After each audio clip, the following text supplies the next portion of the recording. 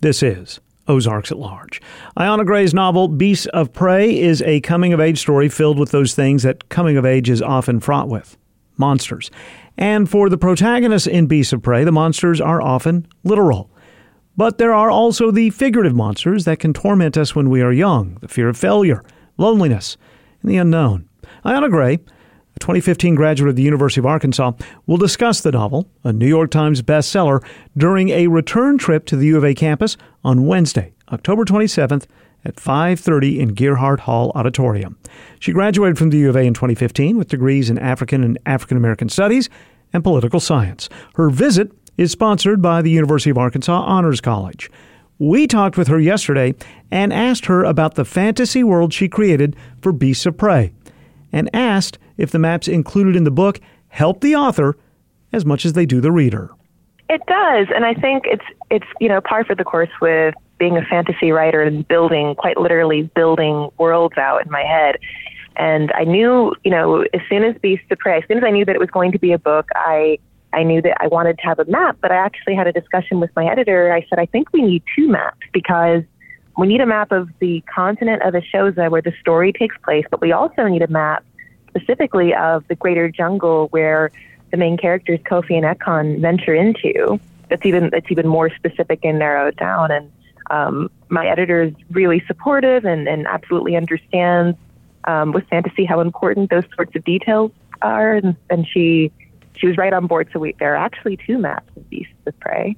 For people who haven't yet read the book, what can you tell them about Ashoza? So part of the inspiration for Beasts of Prey came from a trip that I took while I was in college. I visited Ghana, and Ghana is a relatively small country in West Africa. It's about the size of Oregon. It's this relatively small country that is so rich in every way, politically, geographically, historically. It's a country where there are deserts. You're on the tip of the Sahara Desert when you go up north, but then there are also lush jungles and forests full of all the animals you would expect to see, baboons, elephants, all of these beautiful creatures. It's also a country where there are beautiful, thriving cities, really small villages, palaces, and there's just so much packed into this place. And it felt magical when I went. And as somebody who's read fantasy almost, most of my life, I really wanted to write about a world that encompassed what I saw in Ghana. And so Ashoza is very much like that. It's a huge continent with different geographies and different ethnicities of people who have different religions. And, I haven't even really, Beasts of Prey takes place on the eastern region of Ashoza. And so, this is the first in a trilogy. And my hope is that I get to expand and explore other parts of that continent throughout the trilogy. I just love this because this is the world you created. And you just said, I hope I get to explore it. I mean, those of us who don't write would think, well, you control that, don't you? Whether you get to explore it or not. Yeah, you would think so. And I say I hope because it's interesting. Like, I know that there are some writers who consider themselves architects and they make blueprints and plan everything out. And then there are some who are gardeners who plant the seeds and see what grows.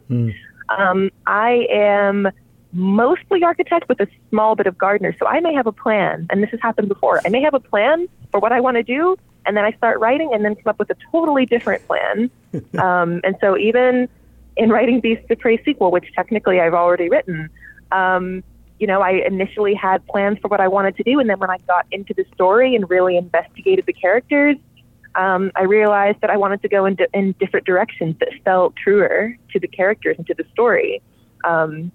So, I have not begun to write book 3. I know roughly where I want the characters to go and what I want to happen, but I surprise myself. So that's what I mean when I say I hope, because I truly don't always know. I'm speaking with Ayana Gray, who is the author of Beasts of Prey, a wonderful novel. My favorite character is Kofi. And Kofi... Yeah, oh yeah. I just love Kofi. Kofi gets propelled into this adventure, for the most part, because of an incident that happens when a routine task that she's responsible for isn't done properly. The consequences are monumental. And this just seems like a nightmare we all have, that this one job that we're supposed to do, that we're reminded of, we don't, and then it, in this case, kind of literally blows up. And that is just a sort of human element that's in this book, this fear of not doing the right job and the consequences it has for you and your loved ones. I'm sure that was intentional. Yes, one thing that I'm really proud of and that I love hearing when people read Beasts of Prey is how human and how true Kofi and Ekon feel like, how much they feel like teenagers, true teenagers. I think that pressure of getting everything right is especially high when you are 16, 17. I mean, it's always high, but everything is amplified when you're a teenager. And that, if I mess something up, one thing that I mess up could have this huge ripple effect and life is over as I know it.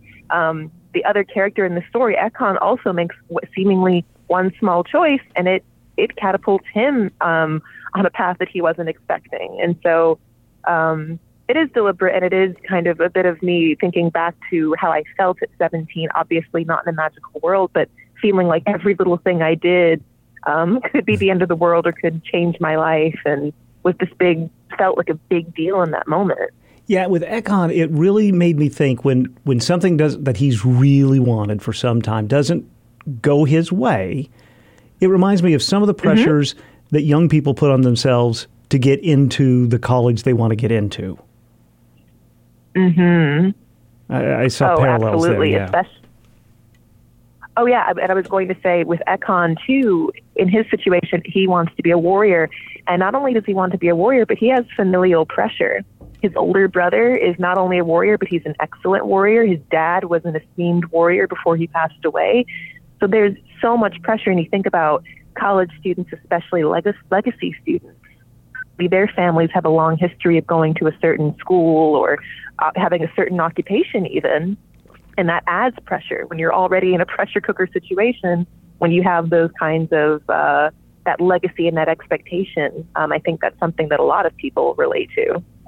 You mentioned that the trip to Ghana was part inspiration. Was there anything that happened on the University of Arkansas campus in Fayetteville that served as inspiration for Beasts of Prey?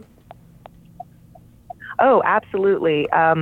So really, it's funny. My trip to Ghana was part of one of my degrees. I have a degree in African and African American Studies.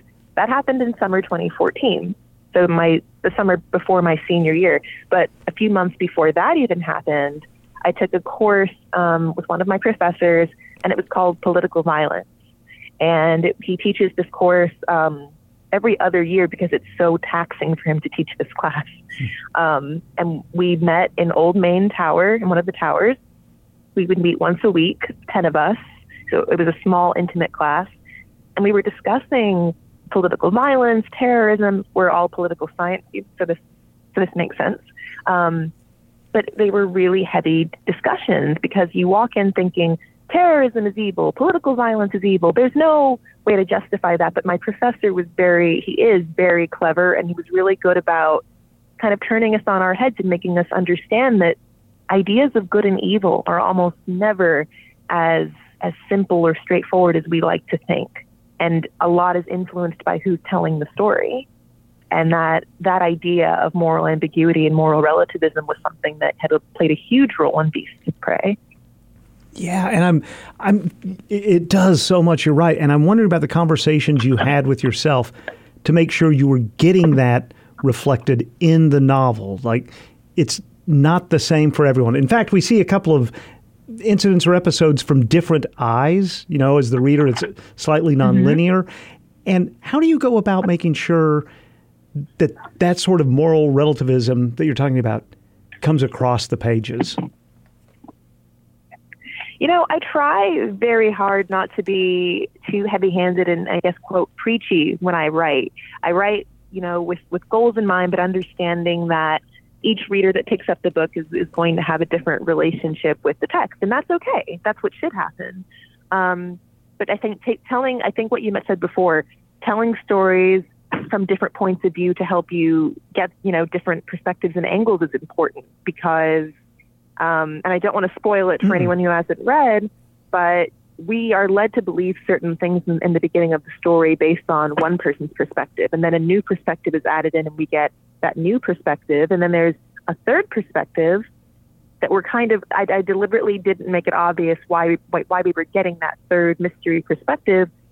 But then toward the end of the story, it all comes together. And what I hope was that you have an moment, like suddenly these decisions make sense. And you have empathy for people because you see where they've come from and you understand why they've made the choices they've made. So for me, it's a lot of work can be done when you give perspective and put yourself in someone else's shoes for a minute. Right. And Kofi and Ekon, these two teenagers have very different backgrounds. Yes, very, very different. And that's deliberate too. I'm speaking with Ayana Gray about her debut novel, Beasts of Prey. The first word in the book is beast, and we have beasts in this book. How fun was it to create some of these creatures that we read about? Oh, it was so much fun. I'm a lifelong animal lover, but also someone who just has always loved mythology. And actually, as a kid, I was only aware of Greco-Roman mythology. And so when I was older and I learned that actually there are mythologies, plural, from all over the world, it was like I was like a kid in a candy shop. And I learned about the mythologies across the African continent and the cool monsters and beasts and creatures. You know, fairies and trolls and ogres, they're cool, but there are so many more different mythical creatures. And so getting to research about them and then put them into the story, it was just fun. And that's always the best part as a writer, getting to put the things that you think are cool into your story. I have been a lifelong fan, reader, consumer of fantasy. And what I think fantasy can do, and science fiction's the same, and almost any kind of fiction, is use these parameters that you create to talk about things that are completely contemporary and important. And that's certainly the case in Beasts of Prey. Oh, thank you. That's again, one of the goals, but you never know. I think that when you have, these different worlds and you insert magic and let the imagination wander, it is a way to sort of convey these bigger messages about the world and people in it without hitting people over the head with it, know, because you're having fun on this adventure, but also learning things along the way. So I tell people Beasts of Prey is on a surface, it's the story of two kids from different walks of life who end up having to go into a magical jungle to hunt down a monster. But when you look a little bit deeper, it's just also a story of two kids who have dealt with trauma and they dealt with grief, and they're figuring out where they fit in the world. And this adventure that they're going on is part of their growth and learning to be okay with themselves and also face the monsters they're dealing with internally. Yeah, I mean, it's monsters, literal and figurative, and that's what really makes the book. It's been a whirlwind for you, hasn't it, since it was published? It has. I'm so tremendously lucky that my publisher, Penguin Random House, and specifically Penguin Young Readers, they got behind me really from the moment they acquired the book. And, I got to go to New York the day that the book published and visit the Good Morning America crew. And that was just surreal, really, to be there and to meet them. And I just got home not too long ago. I'm still technically on tour, which is also weird to say. But especially now in this, we're still in the throes of a pandemic. I'm really lucky and really happy that I get to share what was once a Google Doc on my computer, and it's now a fully realized book that people are reading. And there really is no word or words I can use to describe how special that feels. Finally, I'm going to wager that as a 7 or 8 year old, you were writing maybe not stories that eventually became Beasts of Prey, but you were thinking about and writing what would eventually help you write this novel. Oh, absolutely. I think, my first love was books. And so writing and books go, of course, hand in hand. And I think as a kid, I I thought it would be a cool job, but I didn't think logistically about how to do it. And there were definitely kind of societal pressures to, quote, find a real job, a sustainable job. Unfortunately, we don't celebrate jobs in creative fields as much. And we really historically never have. So I think there were times when I thought that it would be cool to be an author and a storyteller, but I wasn't always sure that there was a path. It took 5 years to write Beasts of Prey, and I always tell people that this was not something that happened overnight. I absolutely worked another job while I was writing, so for a while I had two jobs. But yeah, to go back to your question, this has been something I've been doing all my life, and it's something that makes me happy. I think that's where you start, is doing things that you would do for free, doing things that just bring you joy, even when you're small. Maybe it's okay, or I think it is okay to write, whether you think you're ever going to be a published author or not, if it makes you happy. Absolutely. Absolutely, because I certainly didn't know that I would ever be a published author, but you know what? I would be writing anyway. I always will be writing because it's a part of me, and it makes me happy. It's a catharsis. It's a way for me to reflect and comment on the world I see around me.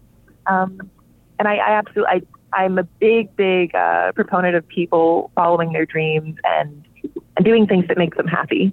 Ayana Gray is the author of Beasts of Prey, and she'll deliver a public talk Wednesday, October 27th at 5:30 in Gearhart Hall Auditorium on the University of Arkansas campus as a guest of the U of A's Honors College. The book is on the New York Times bestsellers list and has been optioned by Netflix. She graduated from the University of Arkansas in 2015 with degrees in African and African American Studies and Political Science. You can also attend her talk on the 27th virtually. You can see the University of Honors College website, honorscollege.uark.edu, for more information. Our conversation recorded yesterday.